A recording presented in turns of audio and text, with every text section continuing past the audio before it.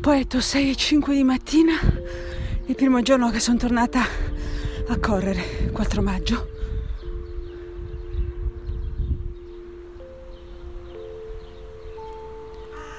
Primo giorno dopo il lockdown oggi, fine della fase 1. Sono le 7 del mattino e sono appena tornata dalla mia corsa per la prima volta dopo quasi 2 mesi. Sono arrivata al mare poco prima delle 6 e stava già sorgendo il sole.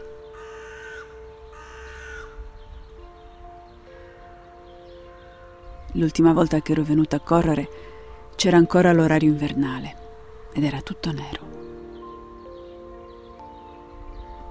Mentre correvo, avevo paura di non riuscire a fare i miei soliti 6 chilometri e invece ero così felice che mi sembrava di avere le ali. E quando ho cominciato ad incontrare altre persone che correvano, non riuscivo a credere che anche tutti gli altri non avessero il mio stesso sorriso stampato in faccia e non riuscivo a trattenermi e a gridare dalla distanza di sicurezza: «Bello, eh?»